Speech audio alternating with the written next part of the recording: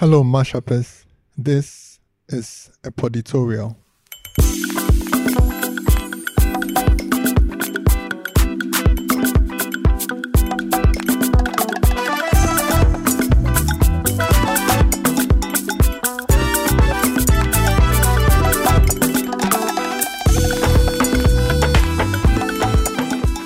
I recently joined TikTok.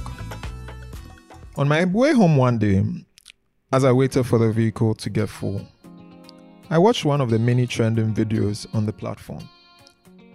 Seated next to me in the vehicle was an elderly man, stealing glances, and I giggled in my head. He had on that "your generation is not serious" look, and my giggle got louder in my head. He had no idea that most of these unserious people wake up every day feeling like they're about to take their first flight to no other place than the Antarctica, never to return. This is what most millennials face every day of their lives. And just in case you are not aware, there's a generation called the Millennial Generation, or Gen Y, who were born between 1980 to 1995. The catalyzing generation for a completely evolved chain of generations. For you to better appreciate this podcast, you would need to understand the nature of the world in the 80s. The 80s saw the full emergence of laissez-faire capitalism as not just an American idea, but a concept which increased in that period. The advancement of technology and its allure of making life much easier made this era a very exciting period globally. However, in Africa, this era was late to emerge. Why? Because Africans are mostly late to every party. On a more serious note though, this late emergence may have had to do with the political convulsion happening around the continent due to a resistance by the puppets. What is my point? In technical terms, the guys from the 80s qualify, but the real millennials may be from 1990 to 2000. Most 80s born Africans actually refuse to be referred to as millennials, which sort of validates my argument. If you're a millennial, you can attest to the mantras that were repeated to you. Go to school and become something in future. You know, most parents of millennials were living during a phase of industrial revolution that was driven by the mundane and monotonous. And so there were many instructions that felt like a false push. Dream big, they'd say, but be careful, whatever that means. Or they'll go like, study hard, and you could be anything you want in the world. And when you say, I want to be a carpenter, then they are like, no, you cannot be a carpenter. My favorite one is, there's more sleep after death. Just excel in your WASI exams, become successful, and you can watch all the TV shows you want. Well, today, millennials have an almost telepathic relationship with technology and its gadgets. The unfettered imagination and creativity of this generation is unparalleled, leading to an even more rapid boom in technology and innovation. Now let's delve into the ship alchemy, the relationships, situationships, entanglements, marriage, and tish. So, a friend of mine randomly asked me during a chat, "Are you happy?" To be honest, the question threw me off guard and into a pit of emotions I didn't want to feel. I don't think I have ever been asked that. Happiness seems to be this vague construct every human being seems to be pursuing desperately. Happiness has never been out of sight for the average human, but there seems to be a strong emphasis in our generation. Is happiness internal or external? Am I happy because I won the lottery, or winning the lottery only complemented the happiness I already possess? In the modern generation, our challenges may be significantly different and less in magnitude, but we seem to see a high rate of unhappy people. There's a lot of talk around self-love, a concept that refers to prioritizing one's needs and welfare ahead of those of others.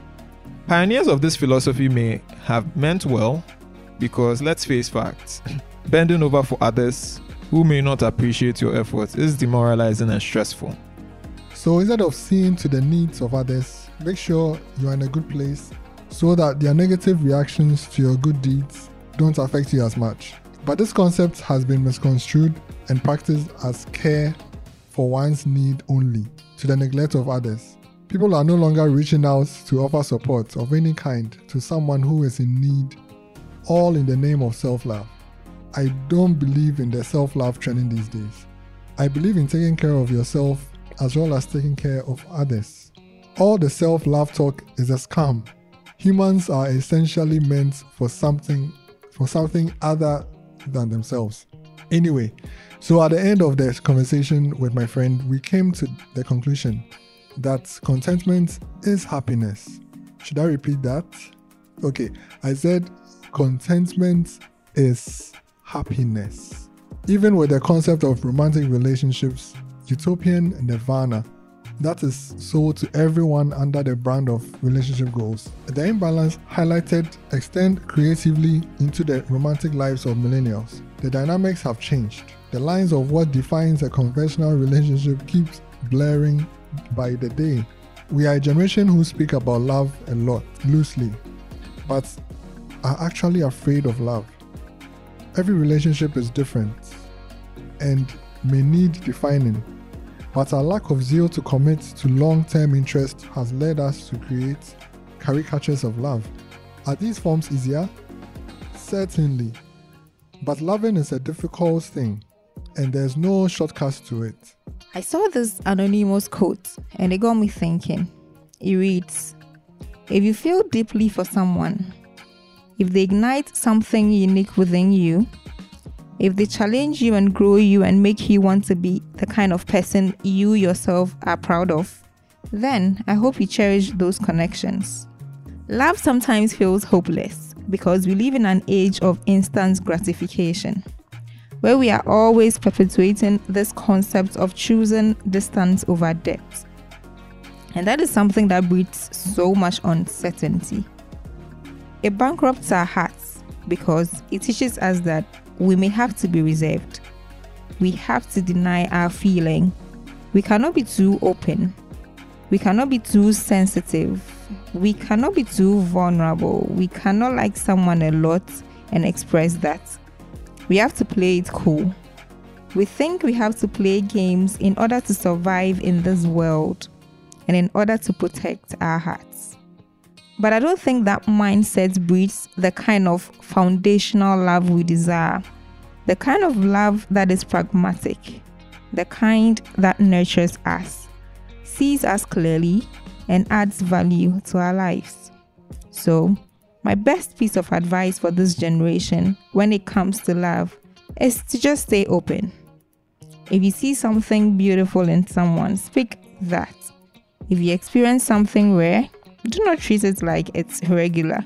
Do not treat it like it's an option. Do not love human beings in halves. As a teenager, my parents would refer me to the Bible before I confess love of whatever kind to anybody. So subsequently, I ask myself, are you patient with this person? Are you kind to them? Do you envy the person you say you love? Are you boastful to the person? Are you proud to the person? Are you rude to that person? Are you self-seeking? Are you easily angered? Do you keep record of their wrongs? Do you seek the truth from them? Do you always protect, trust, hope, and persevere? Does this love you profess always fail?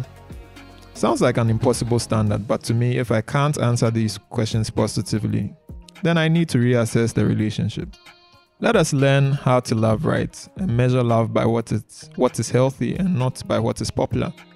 How we love must be subjective and be defined by morality of love rather than how viral or commercial it is. Like the old man who sat by me, all he saw was a viral video, but what he didn't see is the value I derive from the app. All we see are the trends all around us, which we make the standard. The viral world is a virtual world, and there is the real world, where real decisions with real consequences are made. And I believe the success of this generation will be to become better at decision making by drawing the line between the virtual world and the real world.